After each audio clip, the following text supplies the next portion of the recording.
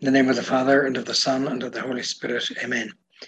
My Lord and my God, I firmly believe that you are here, that you see me, that you hear me. I adore you with profound reverence. I ask your pardon for my sins and grace to make this time of prayer fruitful. My Immaculate Mother, Saint Joseph, my Father and Lord, my guardian angel, intercede for me. As they were rejoining the disciples, they saw a large crowd around them and some scribes arguing with them. At once, when they saw him, the whole crowd were struck with amazement and ran to greet him. And he asked them, "What are you arguing about with them?" A man answered him from the crowd, "Master, I have brought my son to you. There is a spirit of dumbness in him. And when it takes hold of him, it throws him to the ground, and he foams at the mouth and grinds his teeth and goes rigid. And he asked your disciples to drive it out, and they were unable to." In reply, he said to them, "Faithless generation, how much longer must I be among you? How much longer must I put up with you? Bring him to me." So our Lord came to this place where his disciples were awaiting him. And then you had the Father with this sick boy, a group of scribes, and quite a crowd of people. Seeing our Lord, they were filled with joy. They came out to meet him. They were all amazed, ran up to him, greeted him. A little bit like we should try to greet our Lord in the tabernacle. Somehow everybody felt our Lord's presence. And then the father of the boy steps out from the crowd that surrounds our Lord and says, "Teacher, I brought my son to you, for he is a dumb spirit. I asked your disciples to cast it out, and they were not able." The disciples had already performed some miracles in the name of our Lord. And they had tried to cure the boy, but they had not been successful. Jesus later complained to them privately what had been lacking in order to carry out the miracle. The father of the boy had insufficient faith. He possessed some faith, as can be seen by the way that he was searching for a cure. But still, he did not have complete faith, that boundless trust for which our Lord had asked and continues to ask. And the Lord, as he always does, moves the man to step forward.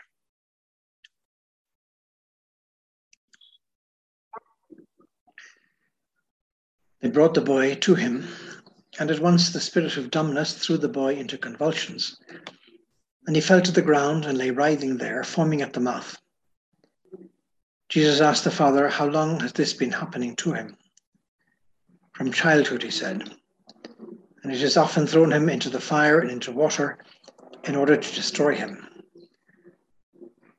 But if you can do anything, have pity on us and help us."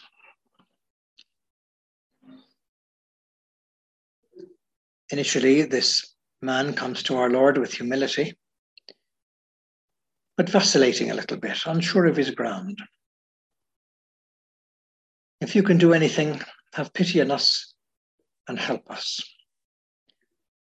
And our Lord says, if you can, everything is possible for one who has faith. As once the father of the boy cried out, "I have faith, help my lack of faith."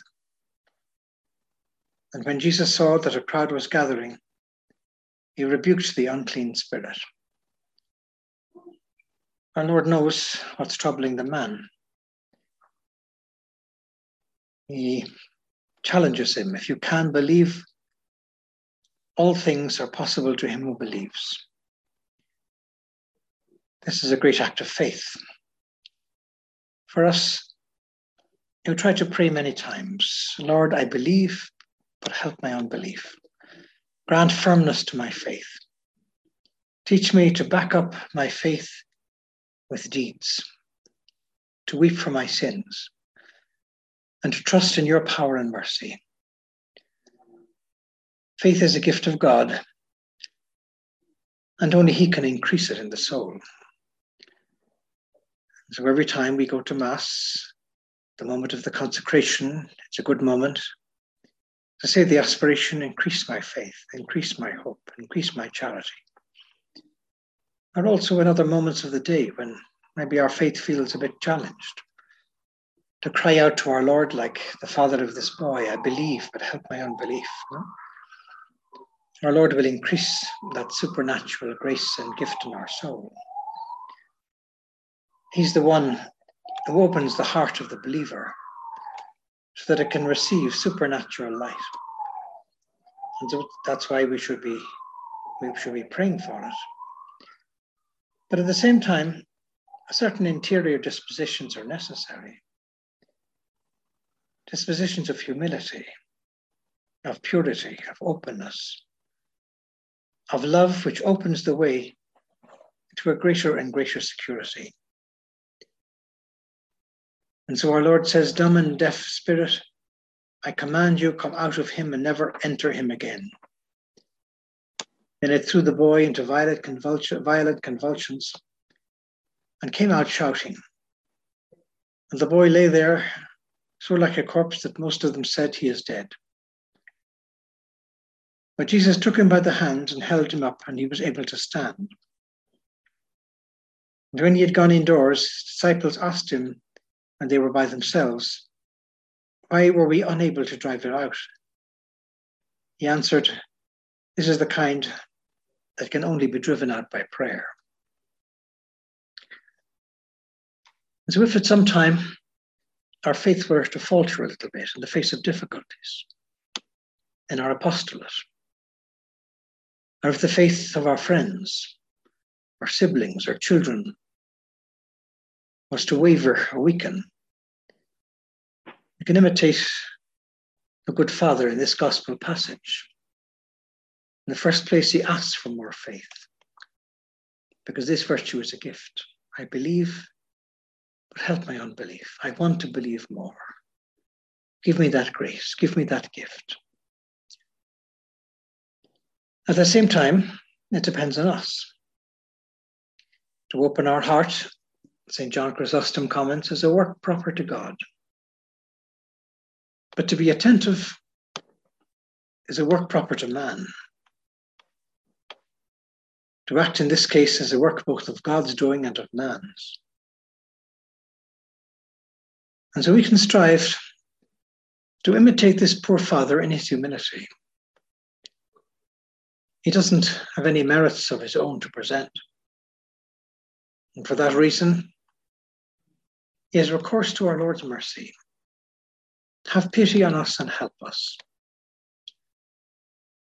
This is the sure method that every prayer of ours should follow.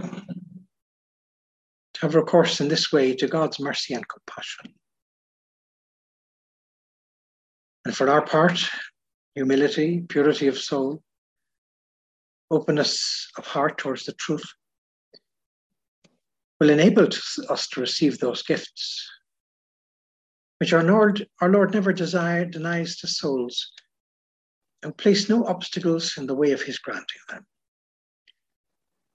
And so every time that we approach the sacraments, confession or Holy Communion, and the other sacraments, we get an increase of the supernatural virtues of faith, of hope, and of charity. And if we really want to grow in those virtues, to receive the sacraments with greater frequency is the way to go. If the seed of grace has not taken root in our soul, simply because that seed has not found fertile ground. And so, Lord, increase my faith. We can ask in the intimacy of our prayer. Don't allow my faith in you ever to be shaken. What did those people who met our Lord in the towns and villages see in him? They saw what their internal dispositions allowed them to see. We see aspects of this in all the different reactions in the gospel. Would that they could have seen Jesus through the eyes of his mother. What greatness would then have confronted them? And what pettiness and narrow-mindedness they would have observed in many of the Pharisees, or caught up in the intricacies and nuances of the law. They were not even able to discover in the miracles our Lord worked that the Messiah had come at last. A great number of them remained blind before the light of the gospel. Their knowledge of Scripture didn't help them to see in Jesus the fulfillment of all that had been foretold about the Messiah and his promised arrival. Many of his contemporaries refused to believe in Jesus because they didn't have an upright heart, because their works were not motivated by the desire to please God, because they didn't love God, and they didn't have a right intention in what they did. And so we can ask our Lord to help us to love him in a very true way, and to show that love with concrete deeds, so that he may be happy with the things we do, and we may win his graces from showing him that we're serious about our requests. We're told in St. John, our Lord said, "My teaching is not mine, but of him who sent me. If any man's will is to do his will, he shall know whether the teaching is from God or whether I'm speaking on my own authority." And so they didn't have the necessary dispositions at St. John. They weren't seeking God's glory. They were seeking their own glory. A reminder to us to be watchful for our vanity and pride. It's there deep down all the time. And so not even the miracles that our Lord performed could supply for their lack of the necessary internal dispositions. The real reason for the rejection of the Messiah, so long expected and so clearly heralded and announced, is to be found in the fact that not only do they not possess God in their hearts as their father, but worse, they had for their father the devil, because neither their works, nor their feelings, nor their intentions were good. And so Pope Pius XII, in his encyclical Humani Generis, he says, God lets himself be seen by those who are able to see him because they have the eyes of their soul open. Everyone has eyes, but the eyes of some are blinded as if they were in darkness and they cannot see the light of the sun. But the light of the sun does not cease to shine simply because these sightless ones fail to see it. Rather, is this darkness due to their inability to see? And so this can be a stimulus to us to take very good care of the frequent confession of our faults, negligences, and sins. If this sacrament can cleanse us and dispose us to see the Lord more clearly here on this earth. In our apostolate, we can be aware that often a great hindrance to many souls accepting the faith, recognizing their vocation, or leading a Christian life is provided by personal sins unrepented of, or disordered affections, or a lack of correspondence to divine grace. And Theophilus of Antioch says, man influenced by his prejudices or stirred up by his passions or bad will He's not only able to deny the evidence of external signs plain to be seen before his very eyes, but can also resist and reject the higher inspirations God infuses into the soul. And so if one is without the desire to believe and to do the will of God in everything, whatever the cost, one will simply not accept even what is glaringly evident. There's an awful lot of people today who don't want to accept what is glaringly evident about the scientific truth of the beginning of human life. And so the person who lives shut up in their own egoism, who doesn't seek the good but only their own comfort or pleasure, they'll have a difficult time believing or understanding a noble ideal.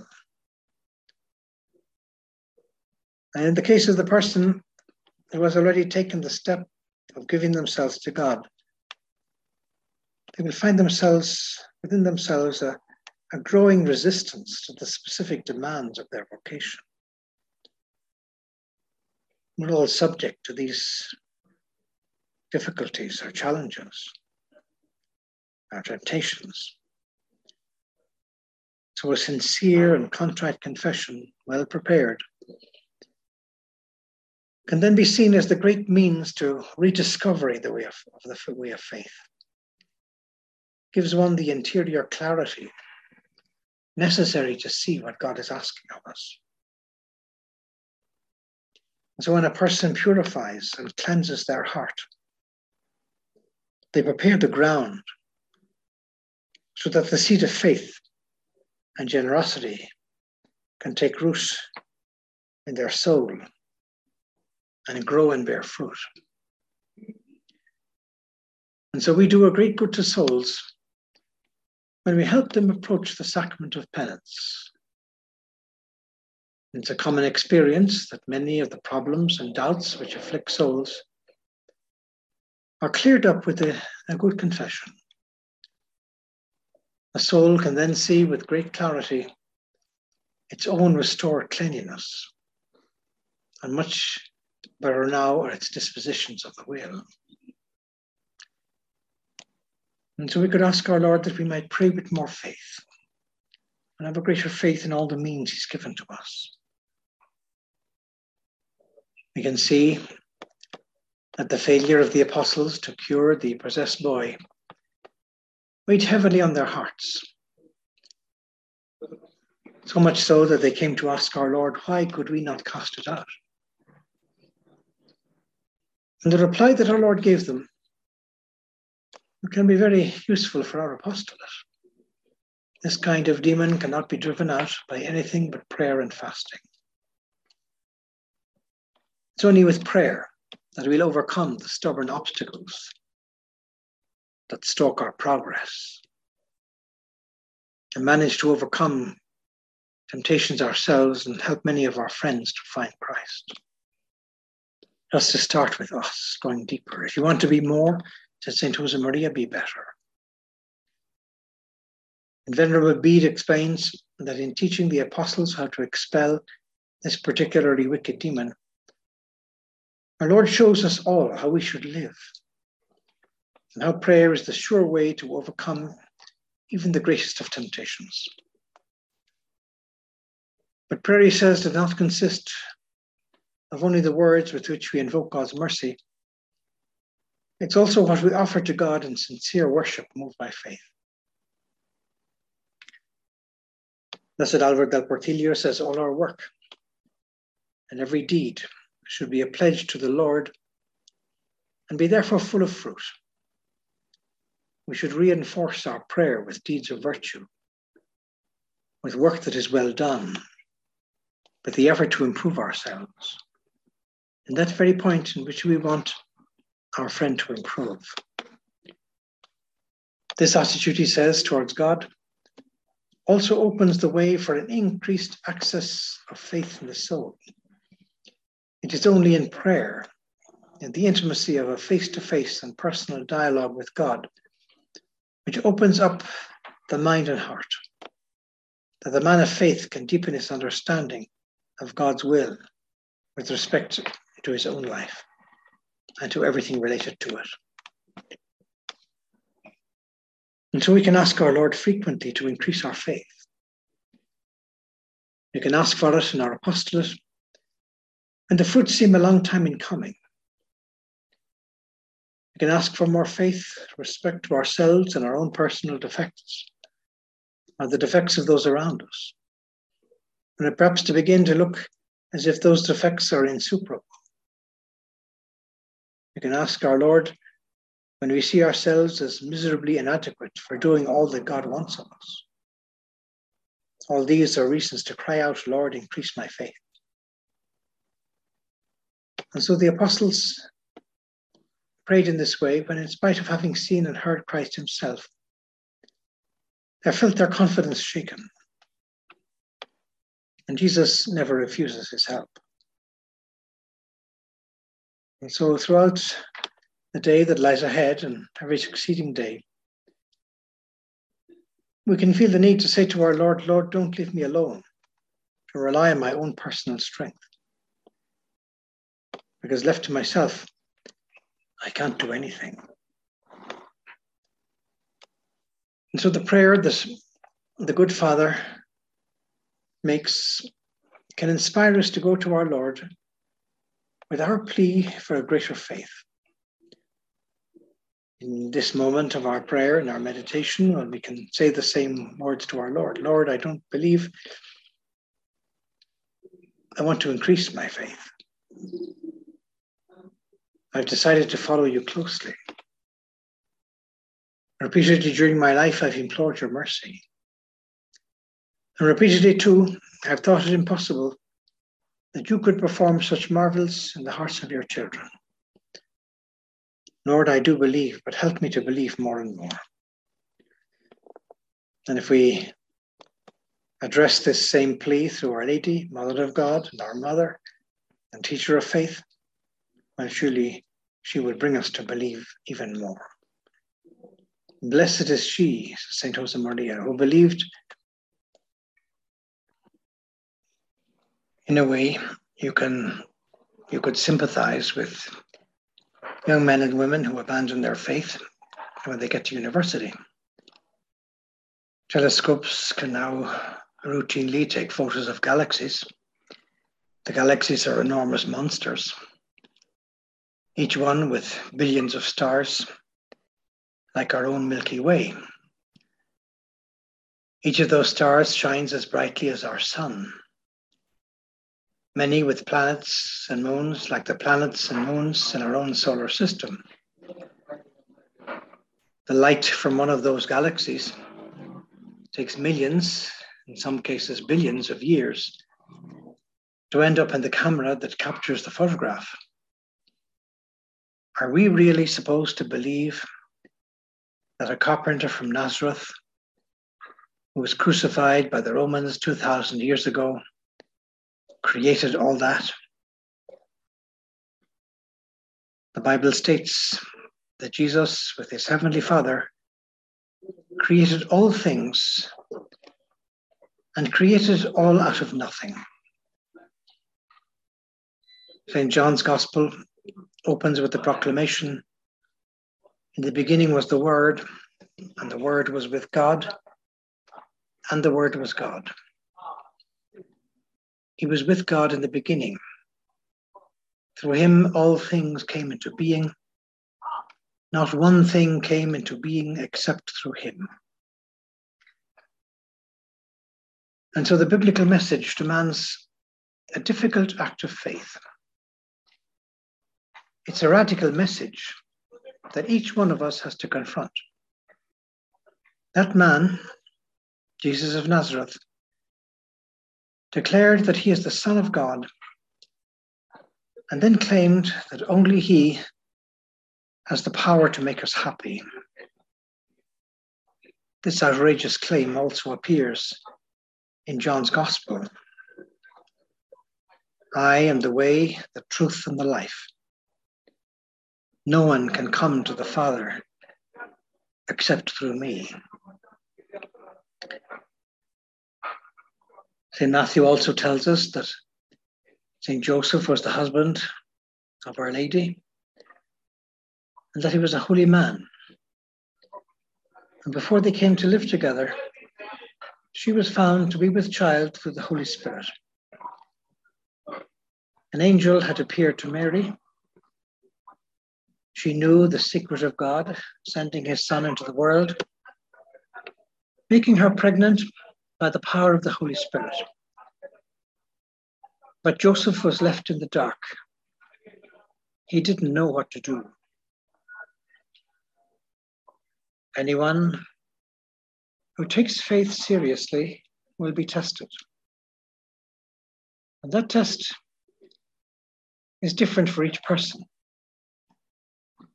It may be a time of distress, when you feel as if you cannot move either right or left, backwards or forwards.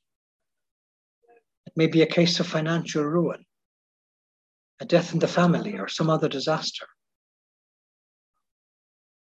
Joseph eventually received the word he needed in order to know what God wanted him to do. As happened with God, as happened with him rather, God will also show each one of us the way forward. And so, as one of the saints observed, a Christian can experience darkness. This darkness can last for days, for months, or even years. When this happens, cry out using the words of the prophet in the book of Psalms. Take pity on me, O Lord. I call upon your name all day long. Give your servant reason to rejoice. For to you, O Lord, I lift up my soul. And so we can try to seek union with Christ, no matter how far away he might seem to be, when you feel as if he no longer listens to you. Even in the darkest night, he will show you the path he wants you to take, using the gentle light of his mercy. And so, any time we spend trying to grow in faith is time well spent. To deepen in our faith, to admire its beauty, to put it into practice, try and spread it in every way that we can. And to try to put Christ at the summit of our lives, to discover him, meditate on his mystery. If we increase our devotion to the Blessed Eucharist, to the Holy Spirit, and to Our Lady, they will all foster that increase of faith in our soul. Also, if we try to know our faith a little better, studying the Catechism, exposing ourselves to doctrinal formation, and profess our faith following the example of Abraham, of the apostles, of the first Christians, and trying to communicate that faith to many other people, sometimes with our words, sometimes with our own personal example, often a silent example. Often that's the role that parents are called to play in the family, particularly as children grow older. We're called to reflect that faith in the very ordinary professional and social environments in which we have been placed. Helping other people around us also to do a lot of apostolate. And if we read the Gospels a little bit every day, that will also stir our faith. We'll get graces for a new conversion, particularly in and through the sacrament of confession. We learn how to be united to Christ on the cross with faith. We'll grow in our life of prayer and mortification. And Our Lady, who is the woman of faith that's put into practice, will help us to achieve all of these goals. I thank you, my God, for the good resolutions, affections, and inspirations that you have communicated to me during this meditation. I ask your help to put them into practice. My Immaculate Mother, Saint Joseph, my Father and Lord, and my guardian angel, intercede for me.